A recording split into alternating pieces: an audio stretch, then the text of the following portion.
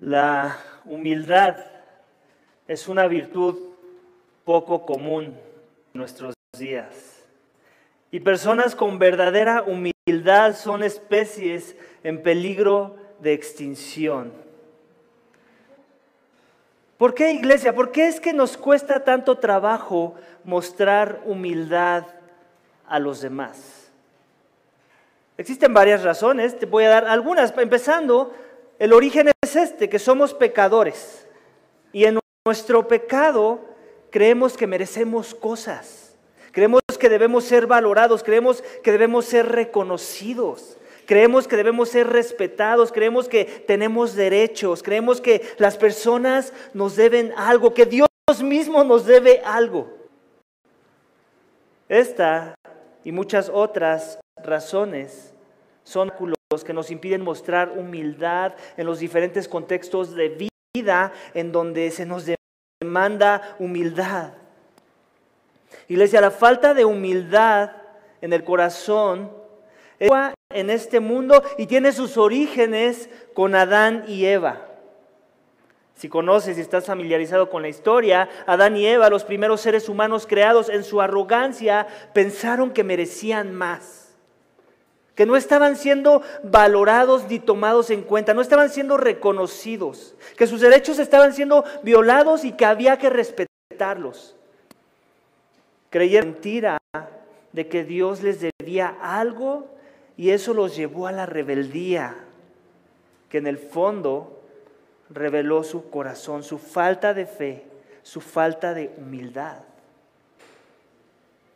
Nuestro texto, iglesia, esta mañana trata de un hombre lleno de humildad, que no era cualquier hombre, sino que era un rey.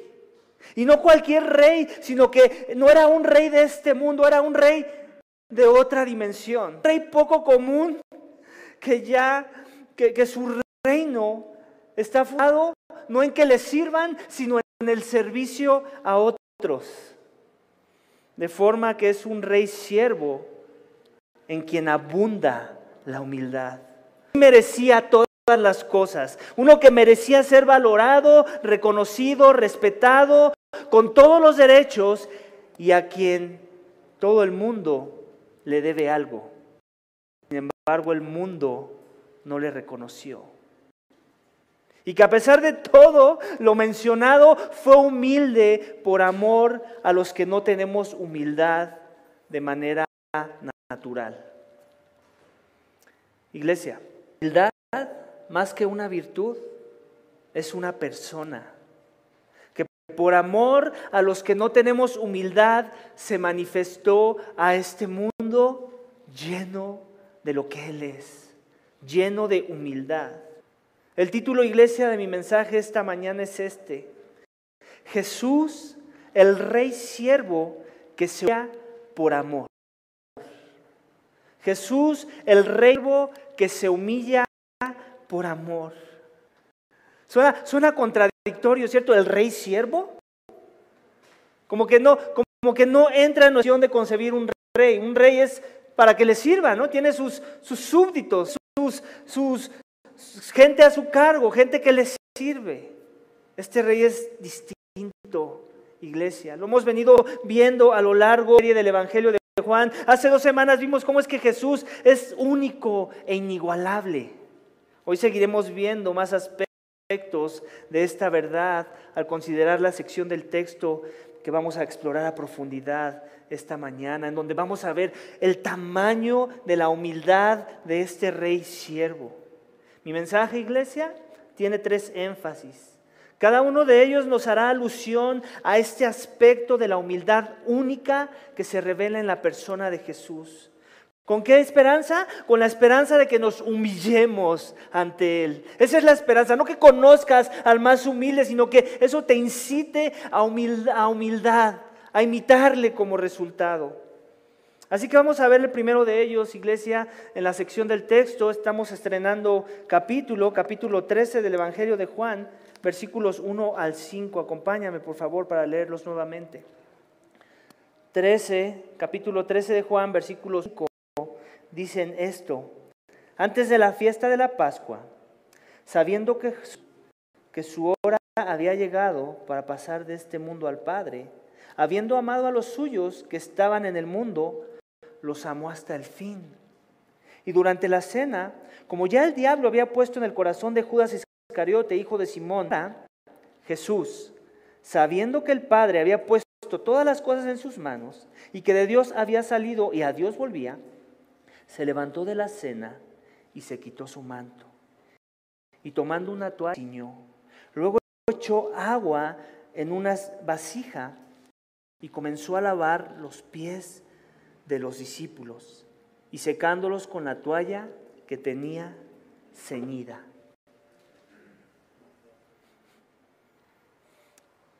Imagínate por un momento a Lionel Messi lavando las manos de un animal.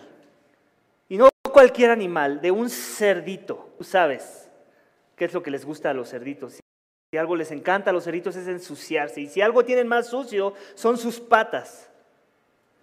Es difícil de imaginarse algo así, ¿cierto?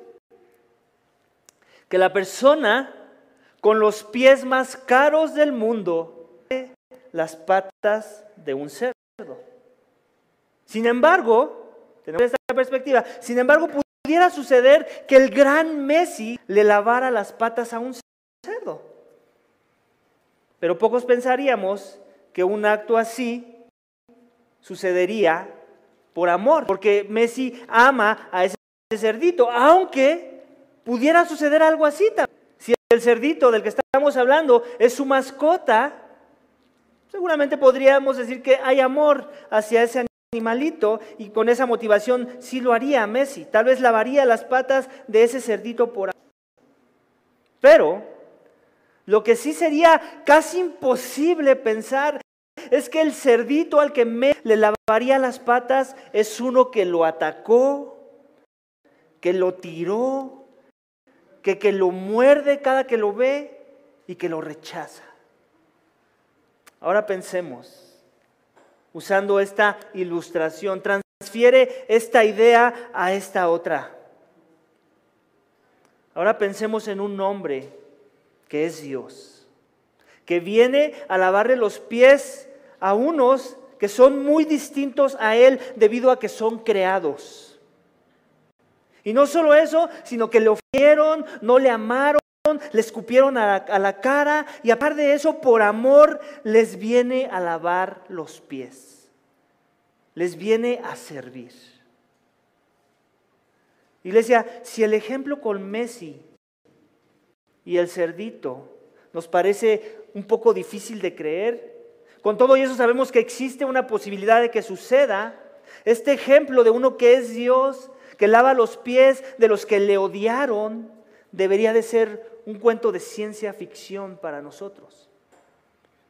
Sin embargo, no lo es. Sin embargo, es verdad.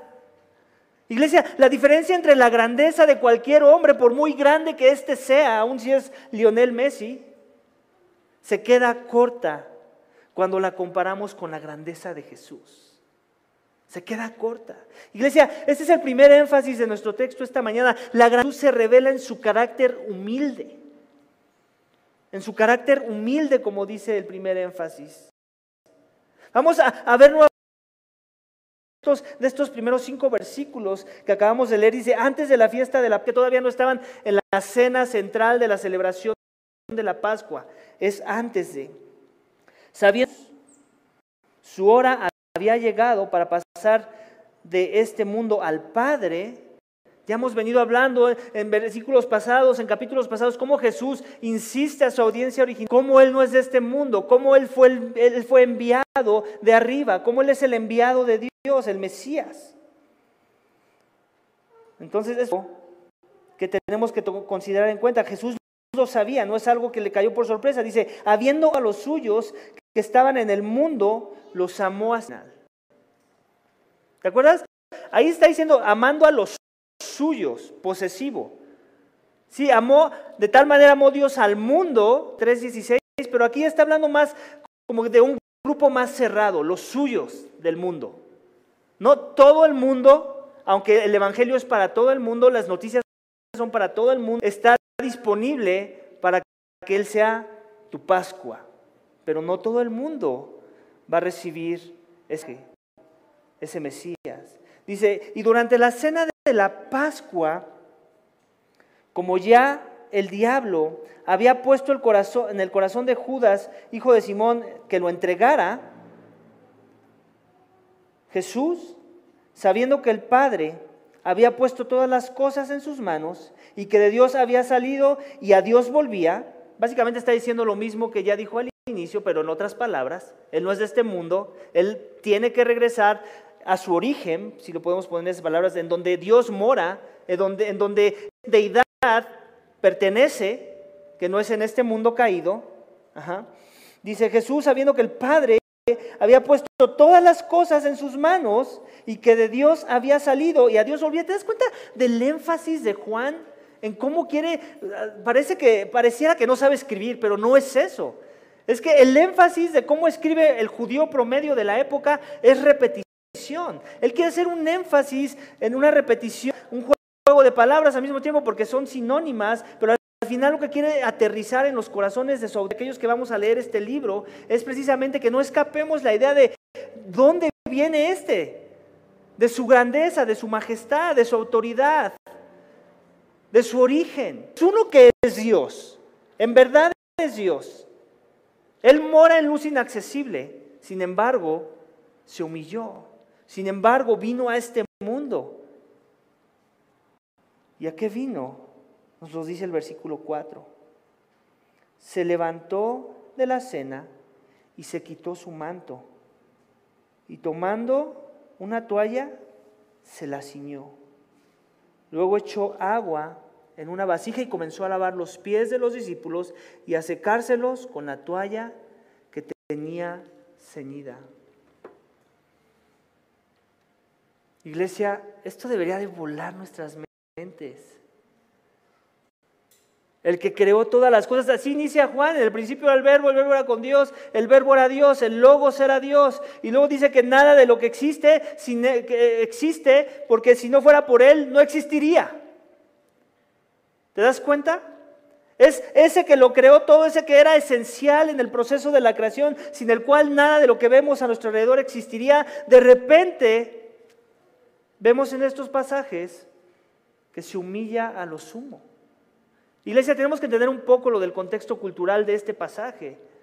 Lo vimos con la mujer samaritana, con María.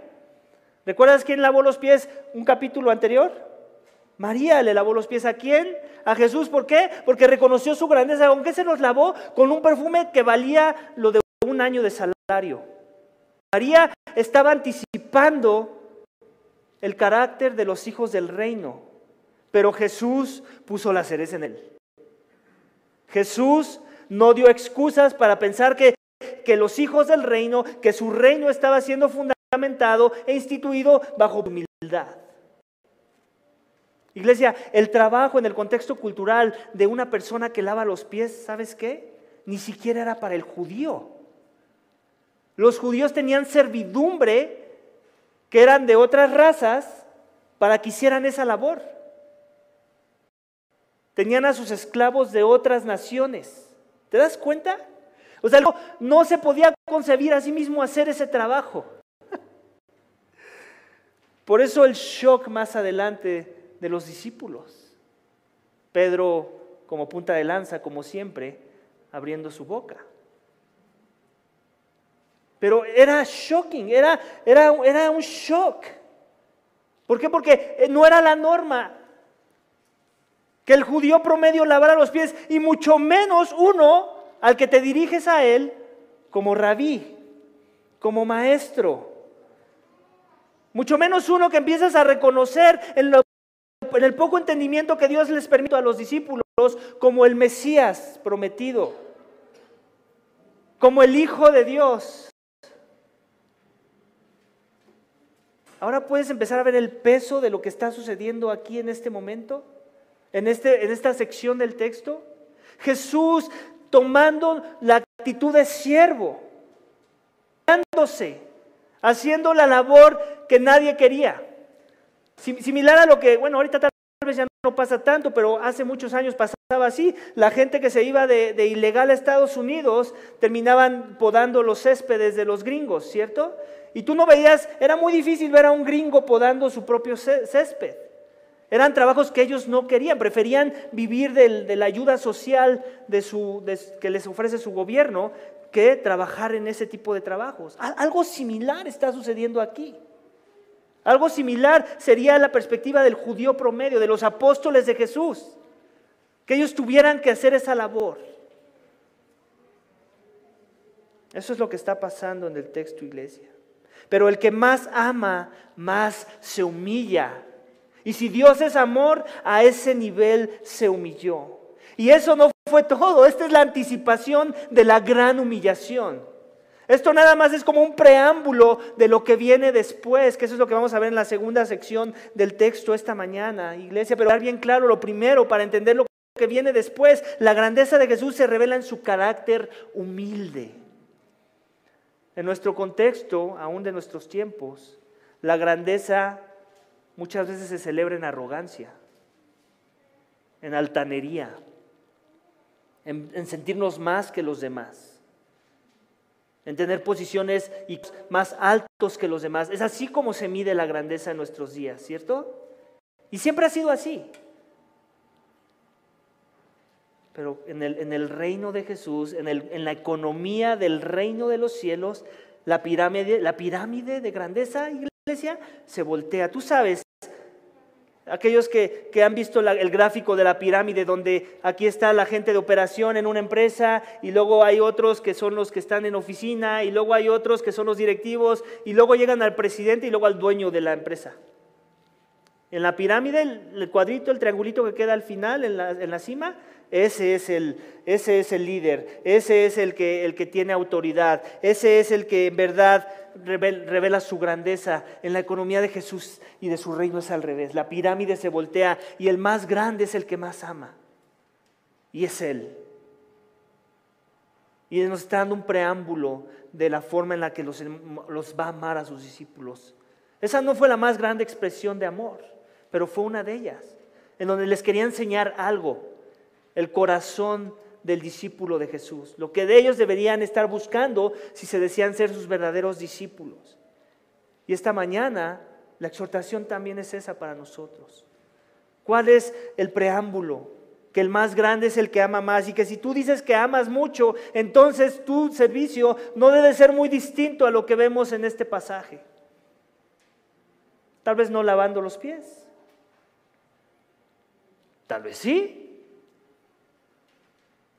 No necesariamente es un acto que tenemos que tomarlo en su contexto cultural. Tal vez ahorita no sería tan difícil hacer eso, porque en nuestra cultura ese no es el trabajo para el más bajo. Tal vez haya otros, para el menos reconocido, que el que nadie quiere.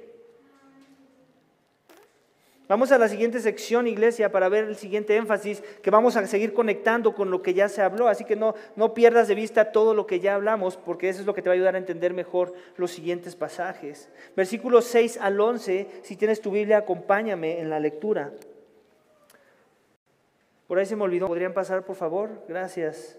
Versículo 6 dice esto. Gracias. Entonces llegó a Simón Pedro. Este le dijo: Señor, ¿tú lavarme a mí los pies? Jesús respondió y le dijo: tú no comprendes lo que yo hago, pero lo entenderás después. Pedro le contestó: jamás me lavarás los pies. Jesús le respondió: si no te lavo, no tienes parte conmigo. Simón Pedro le dijo: Señor, entonces no solo los pies, sino también las manos y la cabeza. Jesús le dijo: el que se ha bañado no necesita lavarse, excepto los pies, pues está todo limpio, y vosotros estáis limpios, pero no todos. Porque sabía a quién le iba a entregar. Por eso dijo: no todos estáis limpios.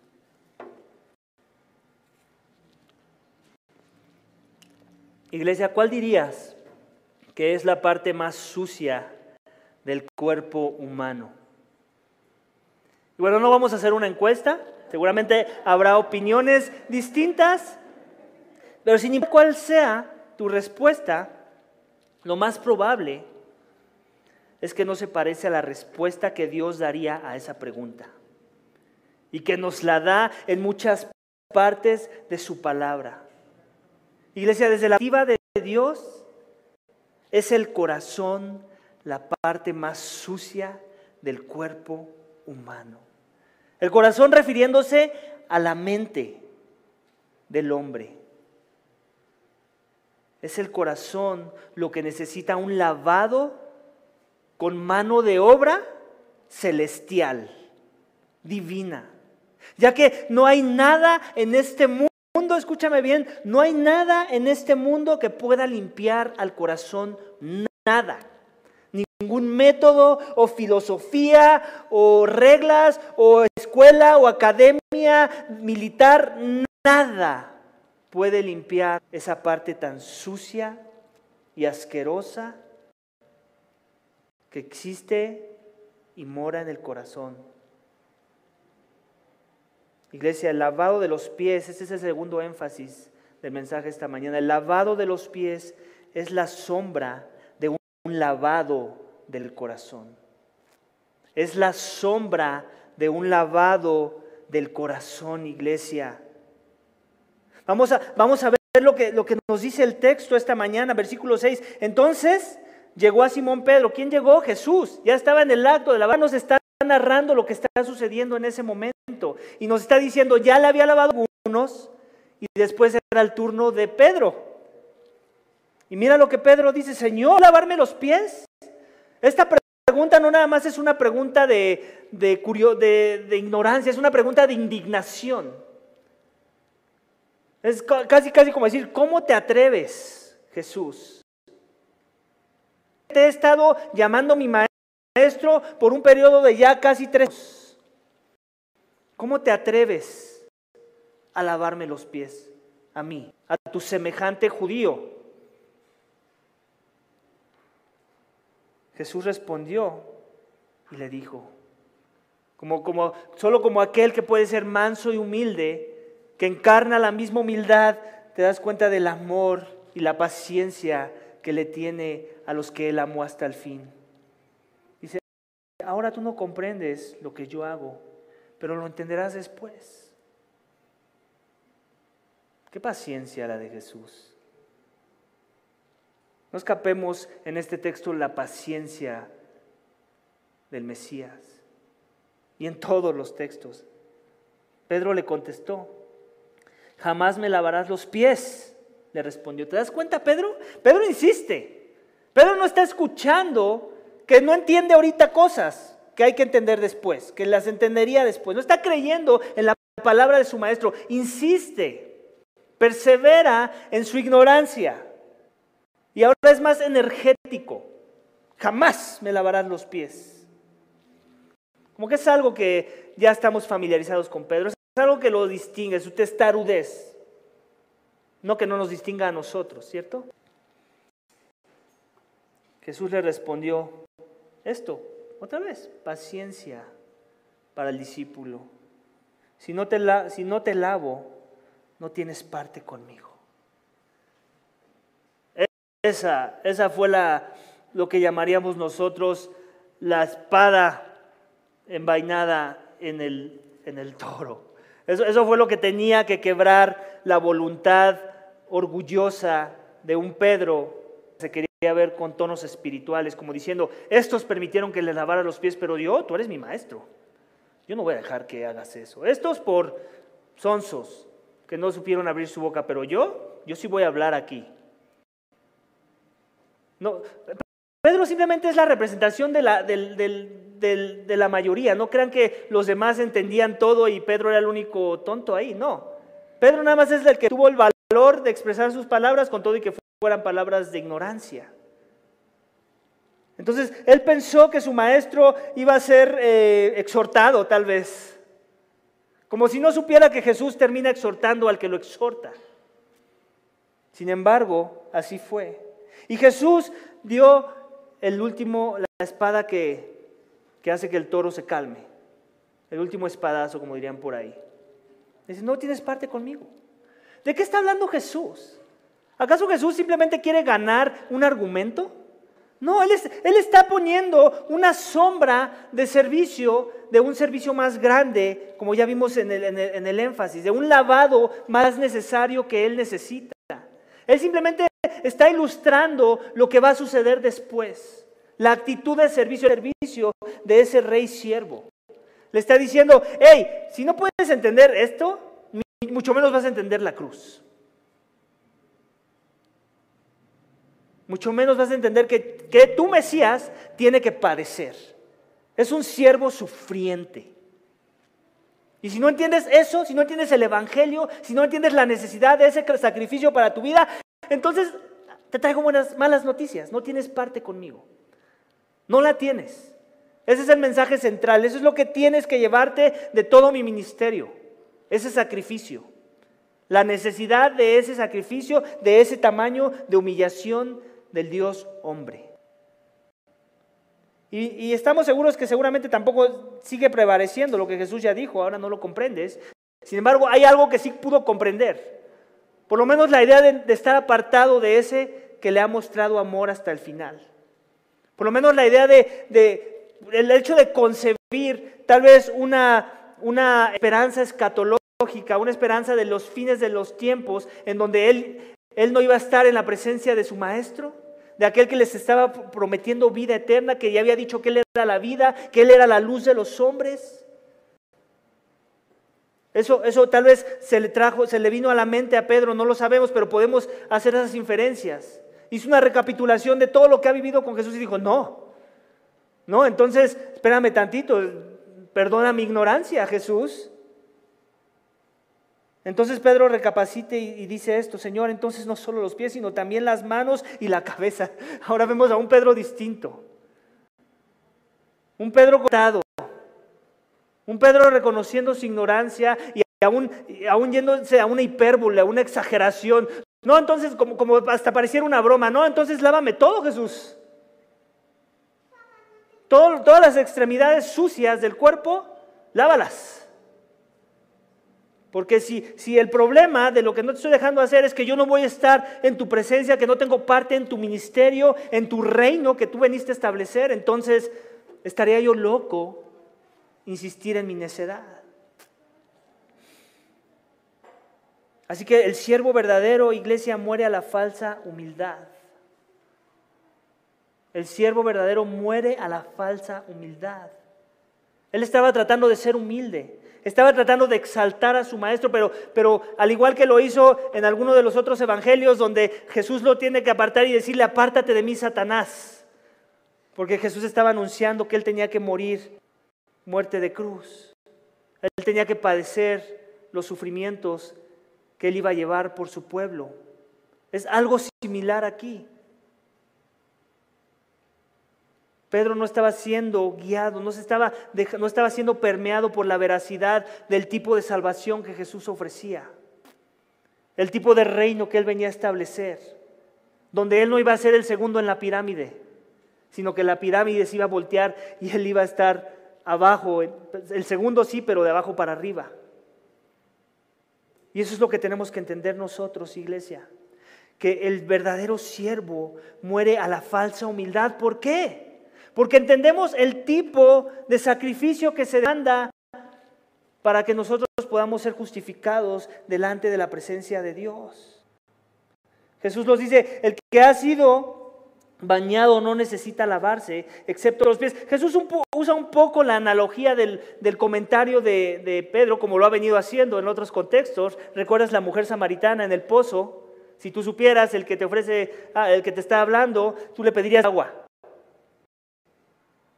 Similar, Jesús le está diciendo, mira, ¿quieres hablar de lavar? Vamos a hablar de un mejor baño, ¿no? Dice, el que ha sido bañado no necesita lavarse. En otras palabras, lo está incluyendo en su reino.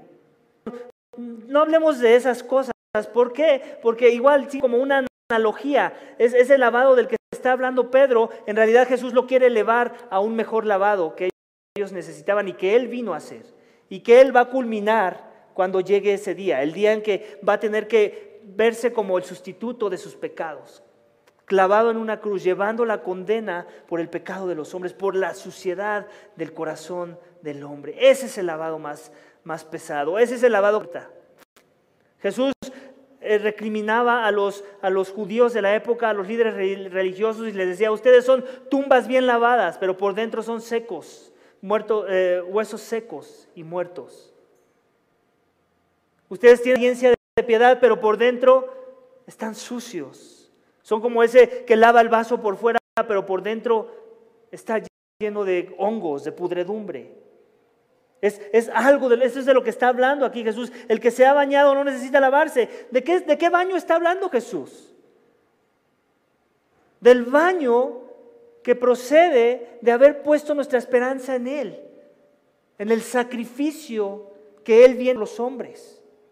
Un bañado no nada más de líquidos, no nada más, sino un baño que se atribuye a nuestras personas, un baño en donde la sangre tuvo que ser derramada y donde solo esa sangre limpia al que pecó en contra de Dios, aquel que blasfemó, aquel que no se humilló, aquel que no vivió humilde, aquel que vivió una vida separado, apartado de Dios, en sus pecados, en sus delitos, en sus pasiones. De ese lavado está hablando. De un lavado más puro. Le está diciendo: si tienes ese lavado, ya lo tienes todo. No hay nada más que hacer. Estás tú limpio, Pedro. Esto nada más es una analogía, es una anticipación, es la sombra de ese lavado que yo ya tengo en mente. Pero luego también hace esta aclaración.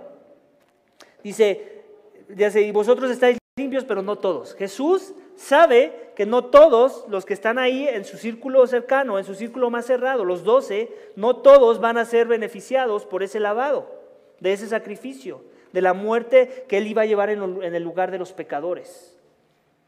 ¿Se refería a quién? A Judas. Dice, porque sabía a quién le iba a entregar, por eso dijo: no todos estáis limpios. Ese del que dijo en el versículo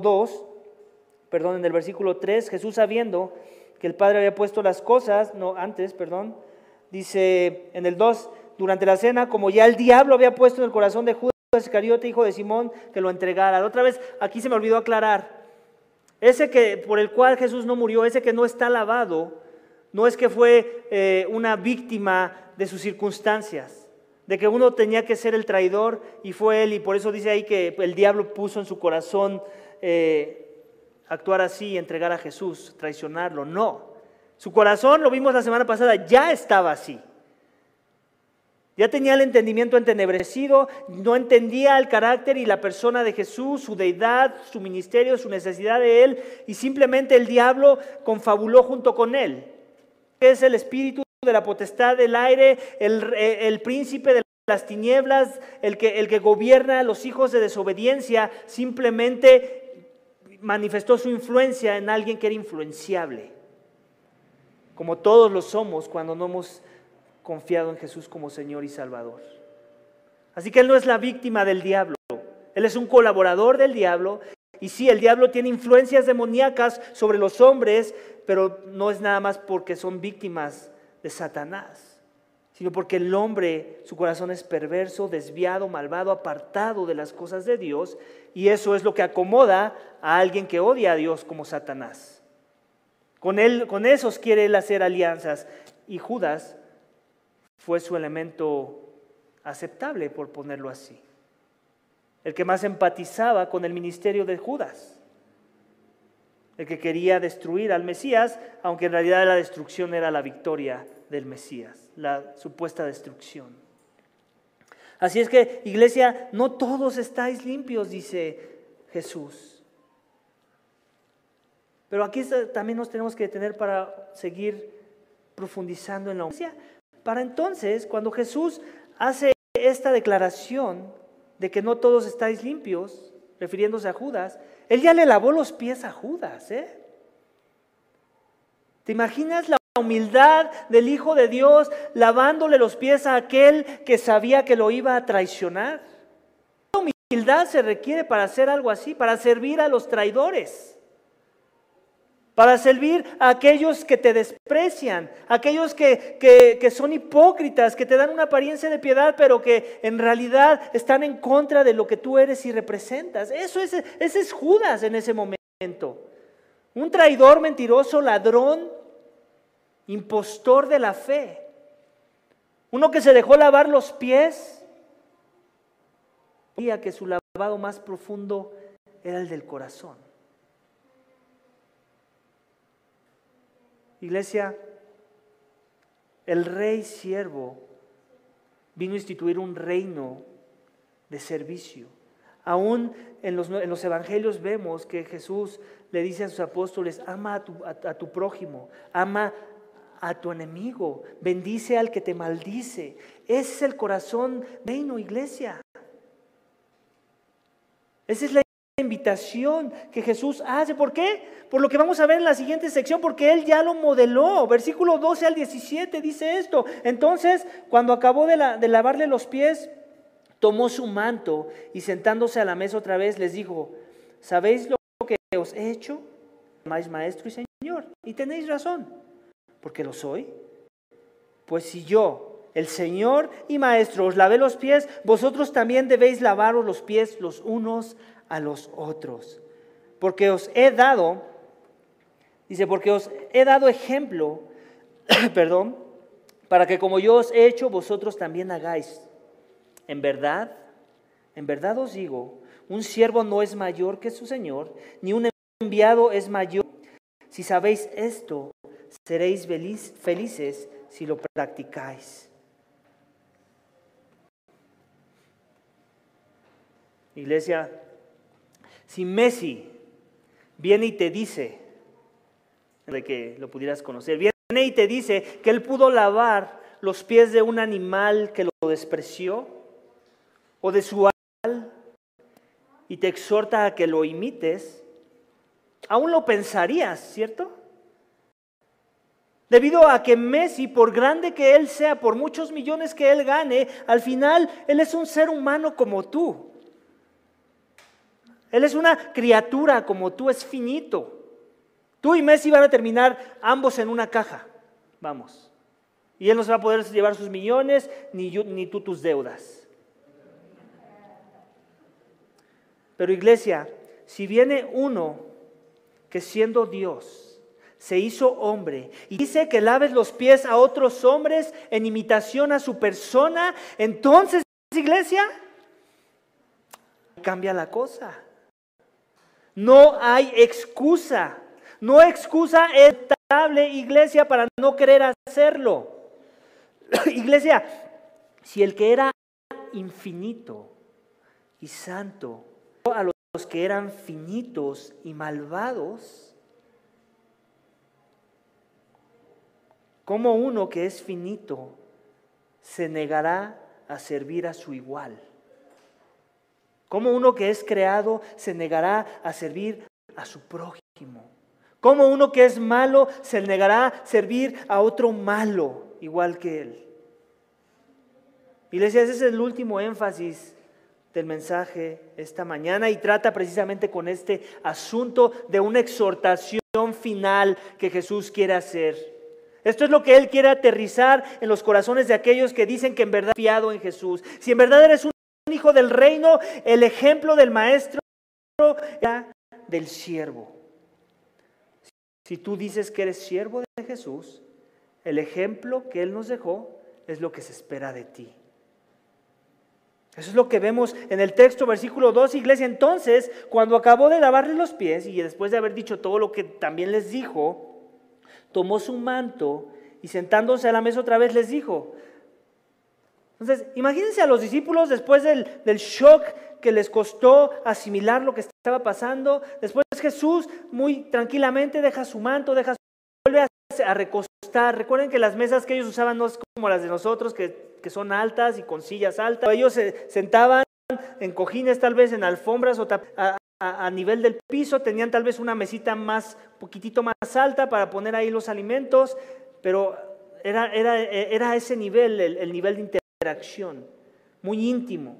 Y Jesús se sienta y otra vez con toda la calma les hace esta pregunta: ¿lo que os he hecho? Obvio, la respuesta es no lo saben, pero ya se empiezan a imaginar cosas, se les empieza a caer su mundo, su idea de reino, de un con de espada desenvainada a derrocar a Roma, César. No que es algo nuevo, pero también es la cereza del pastel. Y bueno, la cereza del pastel ya lo dijimos, es la cruz, pero esa es la antesala a esa cruz. ¿Sabéis lo que os he hecho? Vosotros me llamáis maestros. Aquí Jesús les está poniendo bien con manzanitas las cosas. Le está diciendo, hey chicos, creo que entendemos esta parte de la lógica de las cosas, ¿verdad? Ustedes me llamáis maestros y Señor y tenéis razón. Soy maestro, yo les enseño, necesitan ustedes aprender de mí y soy Dios. Soy Señor, soy el Rey, soy soberano. Y ahora hace esta transición Jesús, pues si yo, aquí Jesús quiere poner otra vez todo con manzanitas, pues si yo, el Señor y el Maestro, os lavé los pies, el trabajo que solamente es aceptable para un pagano, que es tu esclavo, ¿ok? Vosotros también debíais los unos a los otros. Esas son las condiciones de reino. Ese es el llamado a tu persona si dices que eres seguidor de Jesús, si dices que has puesto tu esperanza y confianza en su obra redentora en la cruz. El servicio, el corazón del servicio, iglesia, es el corazón del reino, es el corazón del Hijo del reino, es el corazón de los ciudadanos del reino de Dios. Tienes que servir y punto. No hay otra opción. Las formas son muchas. No quiero ahorita indagar en las formas, indaguemos en el corazón, porque al final eso es lo más importante. Los unos a los otros, ¿de qué habla? De comunidad. No de internet, con todo y que entendemos que el contexto ahorita nos permite ver el servicio en línea. Te digo algo, pronto se va a acabar. Y si tú no estás aquí y no estás con una actitud de servicio, donde puedes servir a alguien a quien puedes tocar, con el que puedes interactuar, con el que vas a poder llevar las cargas los otros, poder orar los unos por los otros, poder pasar tiempo conociéndose los unos a los otros, entonces tú sabrás mucha Biblia, pero si no estás a ese nivel interactuando con aquellos que son hijos del reino, entonces existe la posibilidad de que no has entendido el llamado de reino, que es un llamado al servicio.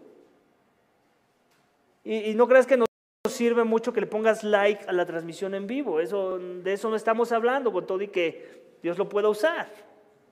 Estamos hablando de aquí, de juntos, de vivir la vida, de estorbarnos, de que vuelo feo y me tienes que aguantar, de que tú vueles feo y te tengo que aguantar. ¿Por qué? Jesús aguantó los pies feos de sus discípulos, porque Jesús murió en una cruz por aquellos que no le buscaban, que no le amaban, que no le glorificaban, aquellos que le escupían a la cara, aquellos que merecían la muerte, la destrucción eterna, el infierno de fuego que nunca se apaga. Con Satanás. Si ese es el modelo a seguir, iglesia, ¿cuál es nuestra excusa?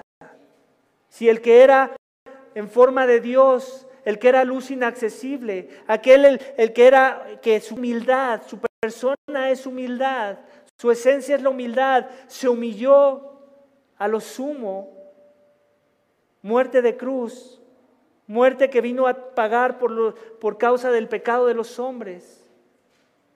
Si Él fue avergonzado, humillado, ¿quiénes somos nosotros para sentirnos algo? Como para pensar que algo nos deben, como para pensar que algo merezco.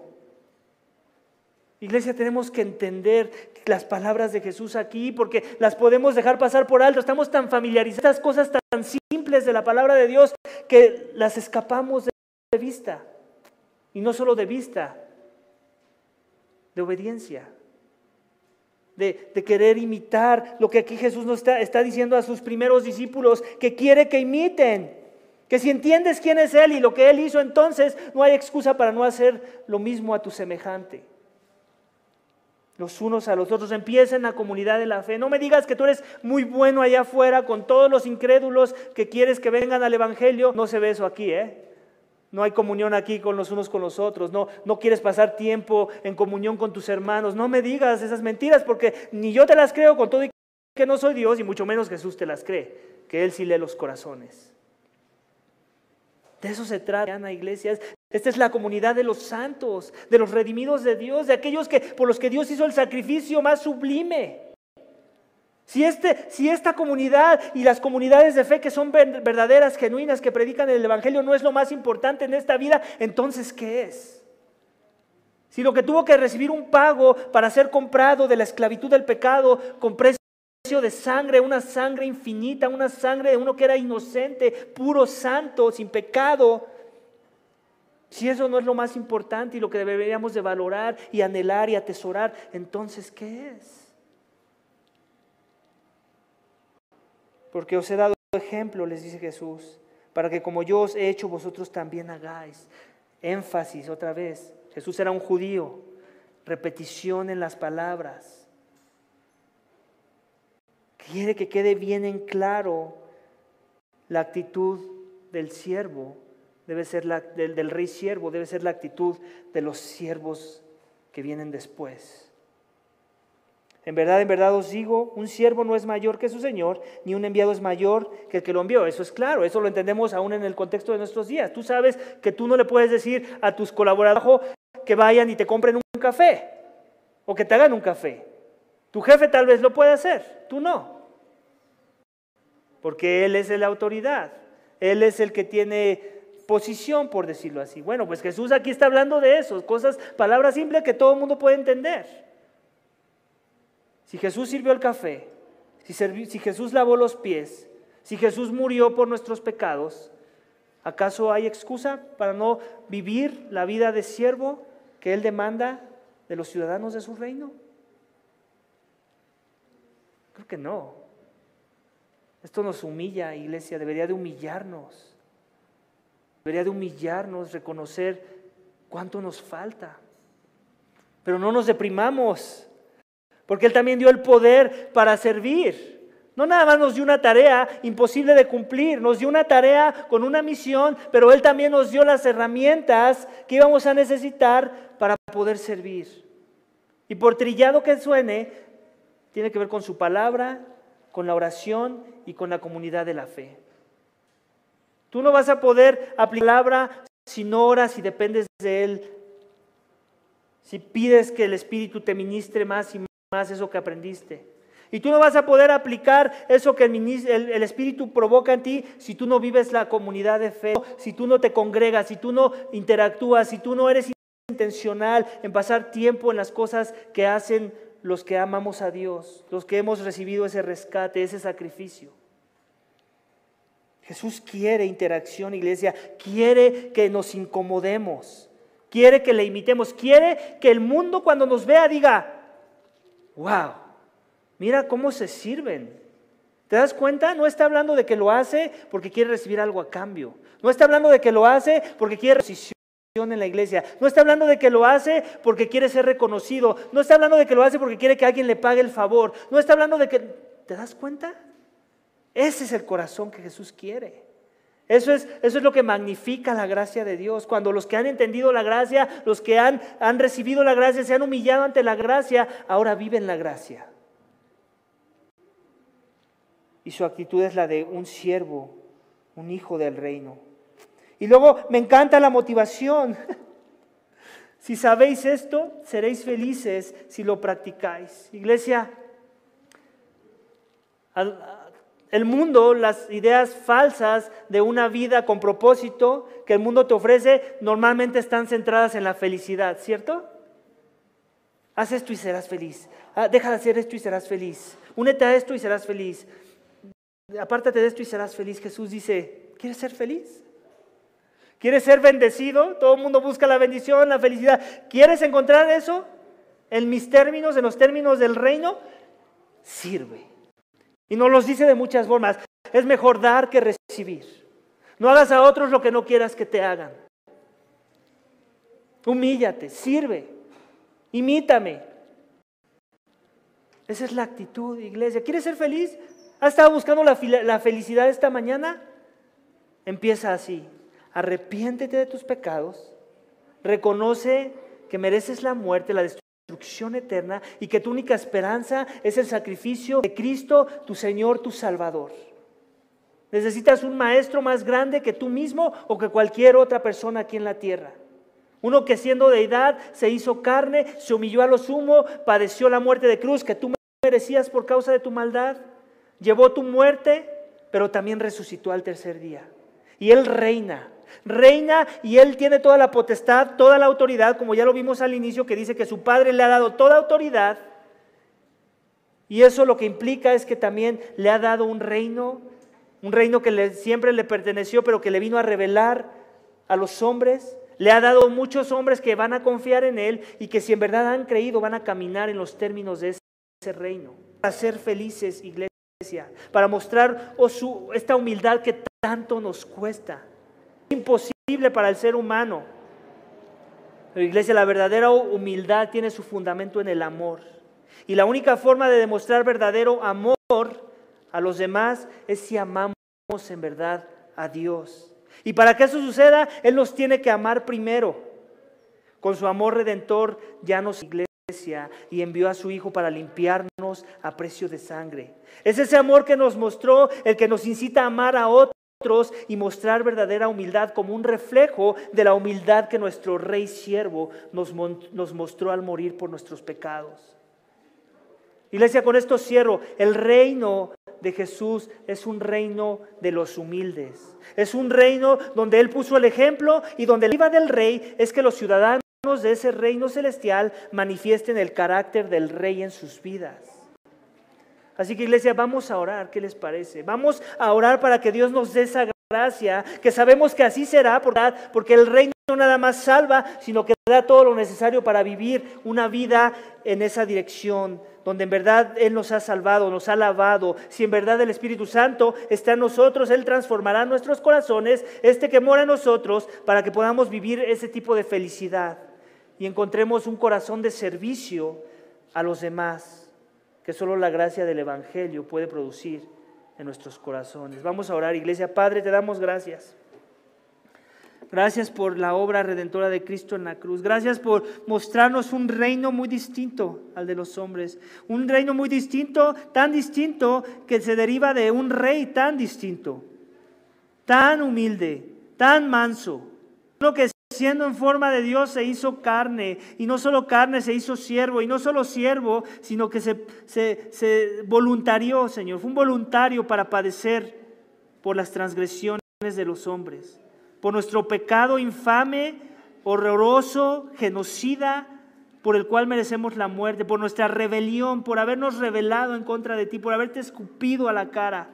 Se demandaba un sacrificio perfecto, un sacrificio infinito, porque la ofensa fue infinita. Es santo, santo, santo y eterno, de forma que nuestra ofensa es de ese tamaño, eterna y diabólica.